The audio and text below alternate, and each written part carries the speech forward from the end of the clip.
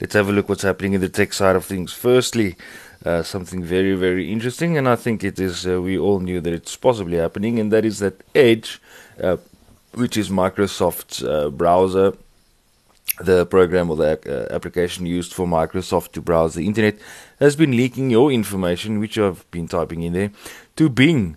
Now, they were found out, and obviously they will be apprehended and they need to take care of this issue, but I think we all know that it's happening.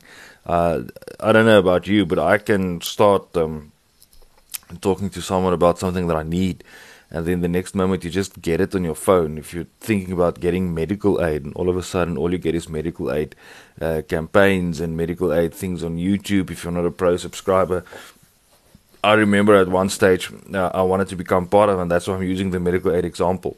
I wanted to become part of a certain medical aid, and for probably the next month, every time I went onto YouTube, I just saw this specific medical aid ad. Needless to say, that's the decision. I did not go with that medical aid. That's the first thing. Second thing that's very interesting is we all know about SpaceX launch and the explosion that took place. I'm not sure about the details, but the great thing is that Elon Musk is not he's not scared of going to space again. So he didn't go to space, but sending a rocket to space via SpaceX, and they've been approved for a fourth launch site now. So that might be something cool.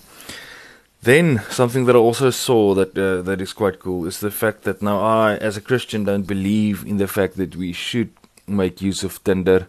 I don't agree with the thing that Tinder is used for. It was started out as an original good idea for people to find dating, but now it's just a hookup website. Um, Okay, so if you don't know what a hookup website is, it's basically people just go on there to find people that's willing to have sex with them the night, and it's called NSA, or no strings attached, and it's not the Christian view on sexuality, so I do not recommend the website.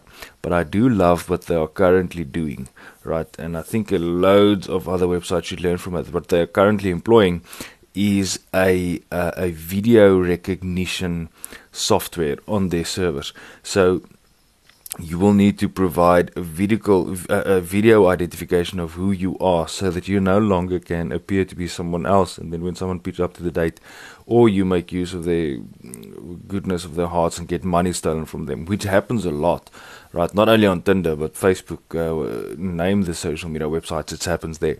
So I'm excited. I think we can see, if Tinder is rolling it out, hopefully we'll see something the same on Facebook and the likes.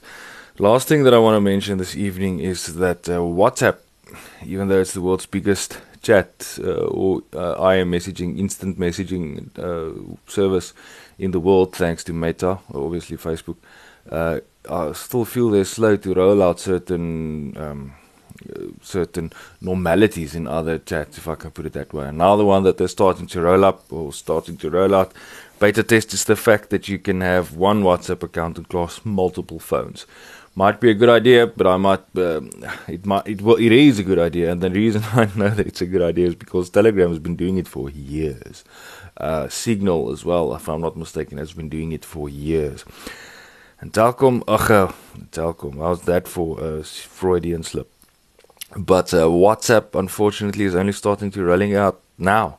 So we'll see what happens, unfortunately. But at least it's a feature that we all get, and if you can, no matter what you say, most of your friends are still using WhatsApp, so that's the way that we communicate. But at least now we will be able to communicate one chat versus or on a variety of phones.